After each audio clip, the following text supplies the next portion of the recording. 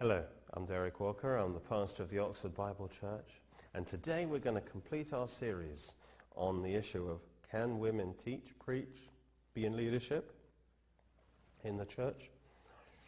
This series we've been looking from the scriptures, and we saw that women in the Old Testament and the New Testament especially, they can take positions of leadership in society and in church life.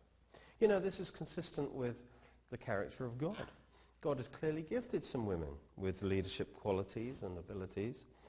Would he then deny them the opportunity to use and express those gifts? That would be cruel. No, the giftings and the callings of God go together. When he calls someone, he gifts them with the ability to fulfill that call. And therefore God does call some women to leadership in the workplace and in the church. Let's start today by just looking at some examples from the New Testament. Let's look at Mary, the mother of Jesus, in John chapter 2. She was actually in charge of that whole wedding feast, and that would have included having men under her authority. Jesus acknowledged her authority in that situation, even over him. Let's look at that in verse 1. On the third day there was a wedding in Cana of Galilee, and the mother of Jesus was there. We'll see that she was the most important guest and the main organizer. She was in charge. She knew more than the others, the true state of things, the inside information. We see that in verse 3. It says, when they ran out of wine, now that would have been a secret, the mother of Jesus said to him, they have no wine. This was a major problem. It would result in great shame for the couple. Mary must have said this with a hidden push. Jesus, you need to do something about this. Verse 4, Jesus said to her, woman, what does your concern have to do with me? The King James says, what have I got to do with you? Which really sounds rude, doesn't it? My hour has not yet come. Well, his words here are hard to understand. In English it sounds he's disinterested. He's kind of saying no. He's kindly, he's basically pushing her away. But that can't be right. When you see what happens next, what does she say next to the servants? What does Jesus do next? He does the miracle. So that can't be the right explanation, because he immediately goes ahead with the miracle. So something else is actually going on here. It's important to understand the Hebrew phrase here for woman. This wasn't rude. This was a term of respect, even honor, affection. When he said, woman, what does your concern have to do with me? It literally is, what to me and you? What to me and to you? What he was doing actually is saying that the situation was under her authority, and it was not for him to intrude. He was saying it's not his business, it was her business, because she had authority. What he was telling her is, unless she delegated authority to him and released him to work, he didn't have the authority to act. Her hint and her look to him was not sufficient for him to act. He was a man who worked under authority, and he had not been given that authority as yet. When he said, my hour has not yet come, whenever he spoke in that language, he was talking about the time when, through his death and his resurrection, and his ascension, he would be exalted as Lord over all. But that time had not yet come. He was still a man under obedience, and he respected the authorities around him, including Mary's authority at this wedding feast. The time would come when he was Lord over all, but at the moment, it was not his time to rule. He hinted that he could and he would help, but she was the one in authority. She had to give him authority to act. And that's why Jesus said, what to you, to me? In other words, it's up to you to give me the authority. Mary got the message because of what she said next. What did she say to the servants? Verse 5, whatever he says to you, do it. That shows that she was in authority. She commanded the servants, and she said, whatever he says, do it. In other words, I'm delegating my authority to Jesus now. Do what he says. That shows she was in charge. She delegated the authority. And because Jesus functioned under authority, as soon as he was given permission, he worked the wonder. He turned the water into wine. You have authority over your own life. Jesus has the power to turn your water into wine, but it can only happen when you give him the right, the authority to do it. You see, when you call Jesus your Lord, you give him the authority to save you. And that's why the major preparation for this miracle was about the giving of authority to Jesus. When we call him Lord, his Spirit enters into the clay pot of our humanity and turns our water into wine. He breathes into us our eternal life. He fills us with his Spirit. This sign was given, you see, that we might believe that Jesus is the one that can transform us. But we must receive him as Lord. But what I want you to see here is that Mary was in authority over everyone in that wedding feast. She was in charge. And she was a woman. Well, also in the New Testament, we see Philip's 4 daughters were prophetesses, Acts 21. Just imagine having to have 4 prophetess daughters in your house. You just get up, have breakfast in the morning, and they're prophesying, they're telling you the dreams they've had last night, they're preaching to you. You know, that would have been quite tough sometimes, I expect. Then in Romans 16, Paul lists over 20 fellow workers in the ministry, in his apostolic teams, very, very many of them. And 9 of these were women. Philippians 4:2 mentions 2 more women in his apostolic team. He says, I implore Euodia and I implore Syntyche to be of the same mind in the Lord. And I urge you also, true companion, help these women who labored with me with the gospel. This is language that they were fellow ministers and preachers with Paul. Clement also, and the rest of my fellow workers. These weren't just people kind of helping him in natural ways. They were fellow workers and laborers in the gospel. Fourthly, Phoebe stood in the office of a deacon. She was actually entrusted with the vital book of Romans. And in Romans 16 verse 1, Paul says, I recommend to you Phoebe our sister, who is a servant. Now this translation immediately gives away the male bias of the translators. This word, diakonos, servant, is translated 22 times in the epistles.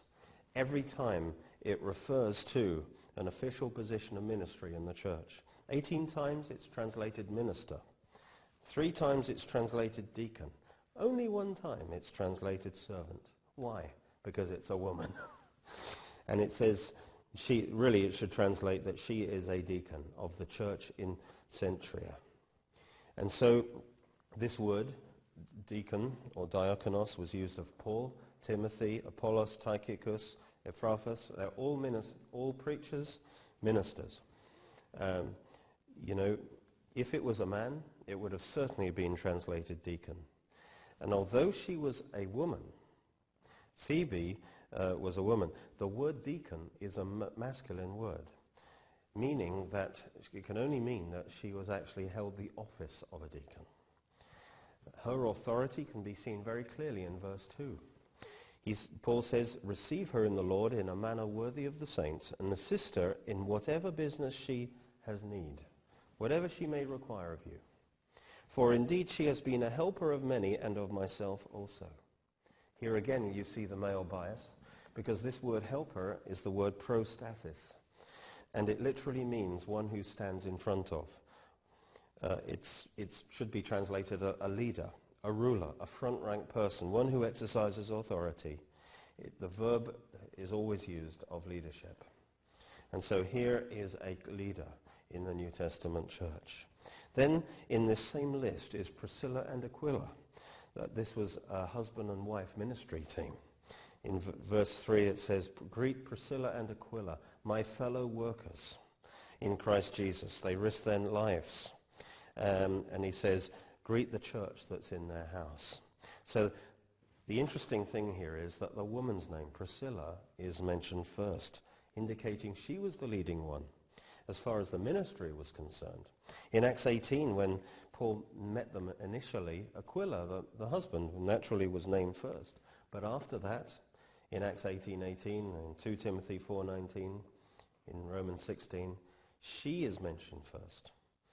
And they led a church in their house. They were pastors together, and she was probably the leading light. We're told in Acts 18 as well that both of them taught the great teacher Apollos. So how could it be that if God has forbidden women to teach a man, that she taught Apollos, the great Apollos? Then again, we have Junius in this list, verse 7, who is not just a deacon, she's an apostle. Not just an apostle, but an outstanding apostle in verse 7. Greet Andronicus and Junia, my countrymen and fellow prisoners who are of note among the apostles, who were also in Christ before me. Speaking of her seniority, she's almost certainly a woman. The early church, for the first 1,000 years and more, recognized her as a woman. Now, she's also an apostle. There are apostles apart from the 12 apostles of the Lamb. They are sent ones. They're like missionaries who pioneer, who preach, who plant churches in new territory. Over 20 are mentioned in the New Testament. And here we see a woman can be an apostle. Well, if she can be an apostle, she can be anything.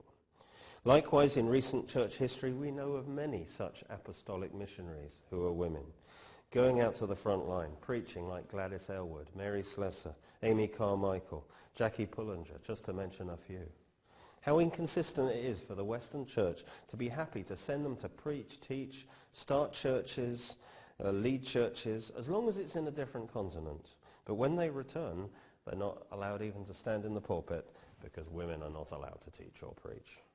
Other greatly anointed women preachers and teachers are Catherine Booth of the Salvation Army, Amy Semple McPherson, who started one of the large Pentecostal denominations, the Foursquare, Catherine Kuhlman, one of the greatest recent evangelists. Of course, everyone knows Joyce Meyer. Are we saying all these women of God are false, out of order, because women aren't allowed to preach?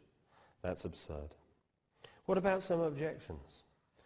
What about Jesus' 12 apostles? They were all men, weren't they? He chose all men. Well, you can't base anything on this type of argument because, for example, they're also all Jewish. Does this mean that all ministers must be Jewish? No. In his specific situation and time, for all kinds of reasons, it was right and wise to choose 12 Jewish men as the founding leaders. But there's no command or hint here that it always has to be that way. Secondly, another objection might be that elders and deacons are always male, aren't they? No, they're not.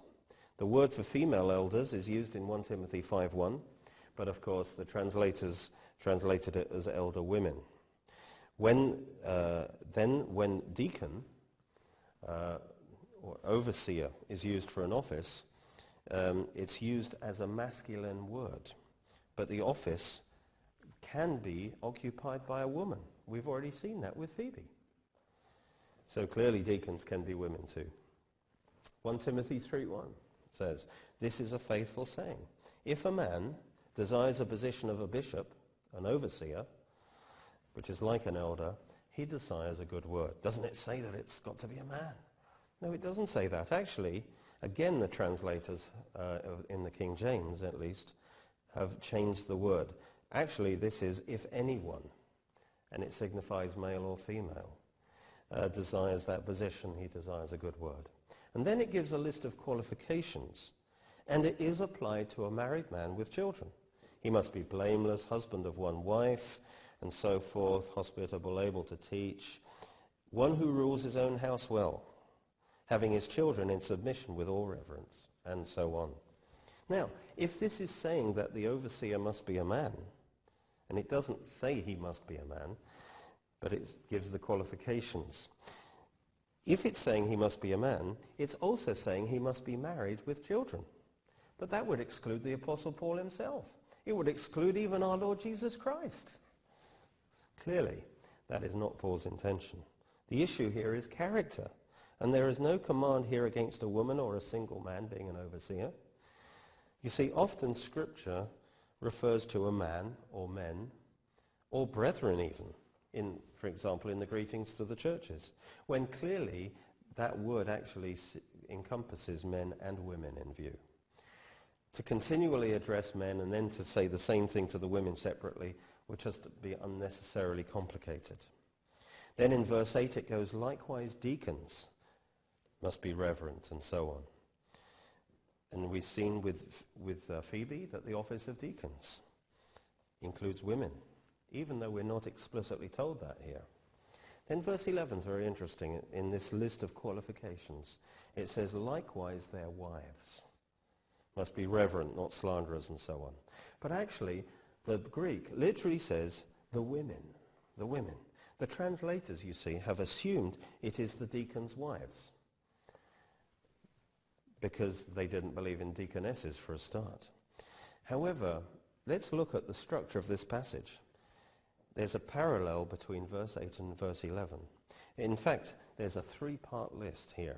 First, in verse 2, it says, a bishop must be. Then in verse 8, it says, likewise deacons.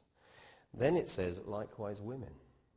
In other words, the structure of the passage, Paul is actually saying, bishops have these character qualifications, the deacons have these character qualifications, and just in case you think I'm talking about men only, likewise women bishops, women deacons must also satisfy character requirements.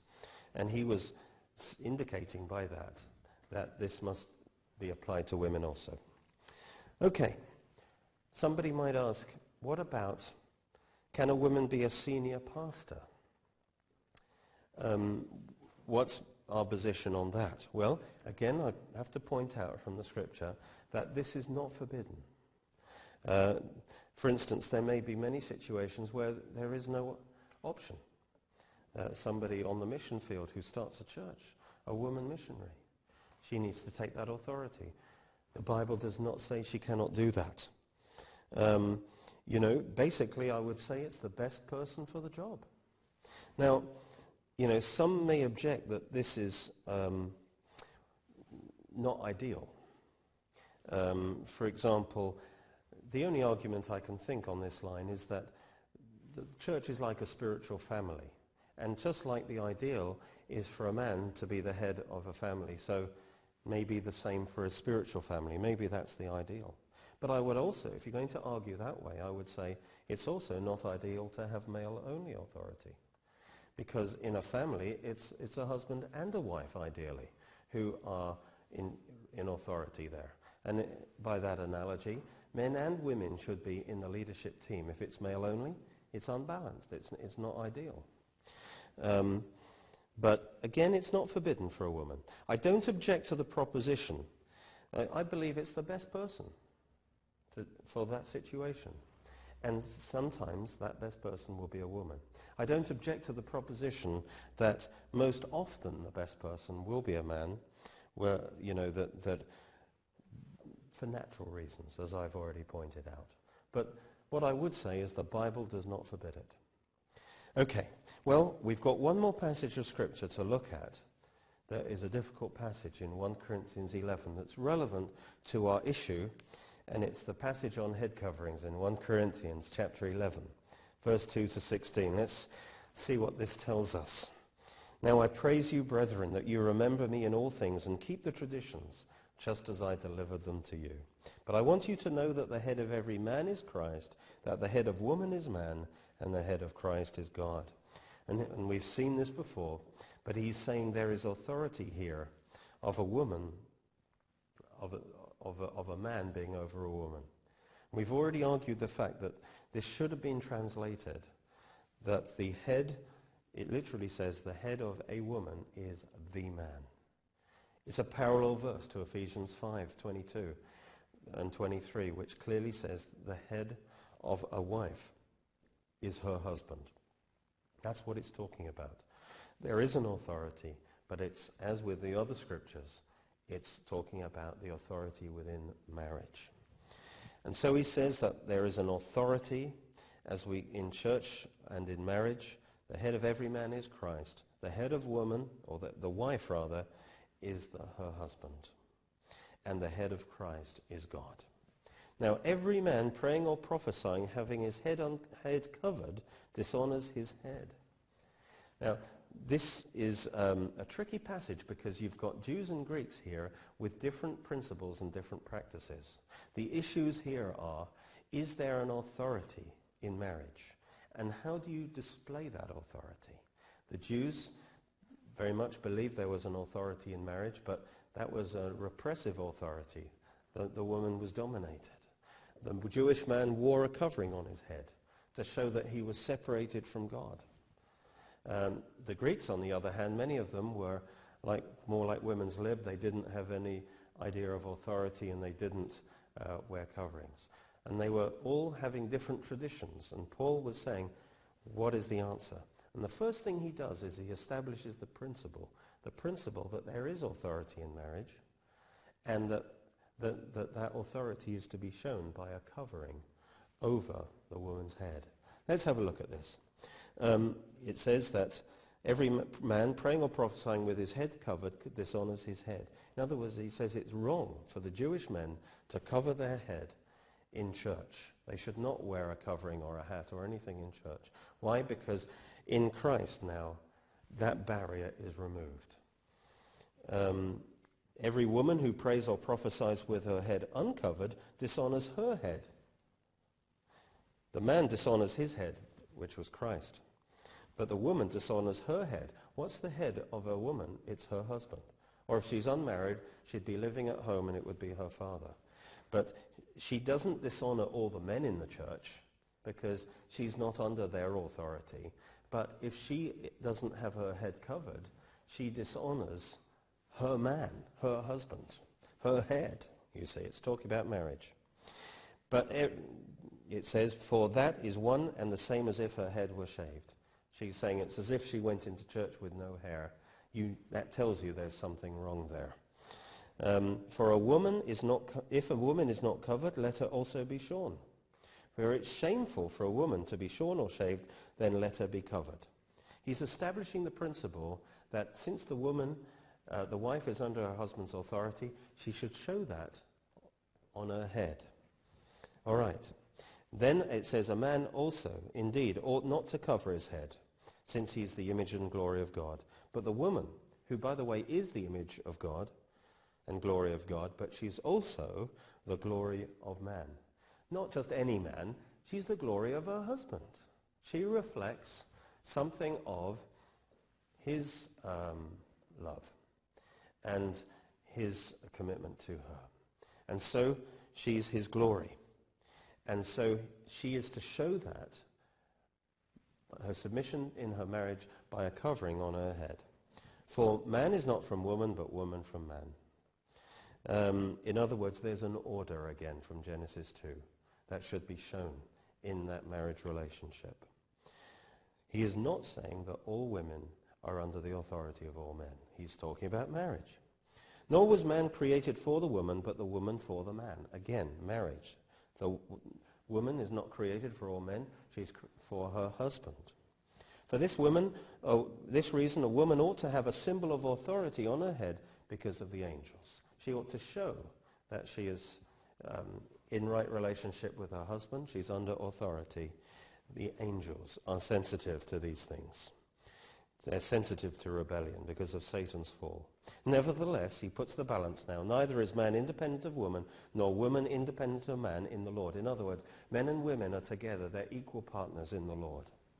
For as woman came from man, so also man comes through woman. But all things are from God.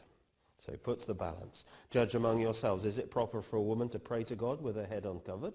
Does not even nature itself teach you that if a man has long hair, it is a dishonor to him? What's he saying here?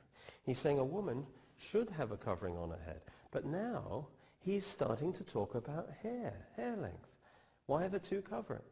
Why are they two together? Because the hair, as we're going to see, is the covering.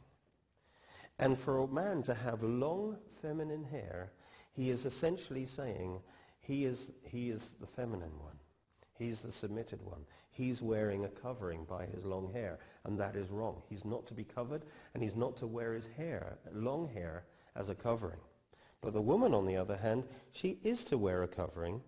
And how does she do that? She does it through her long hair. It says, if a man has long hair, it's a dishonor to him. He shouldn't be wearing a covering.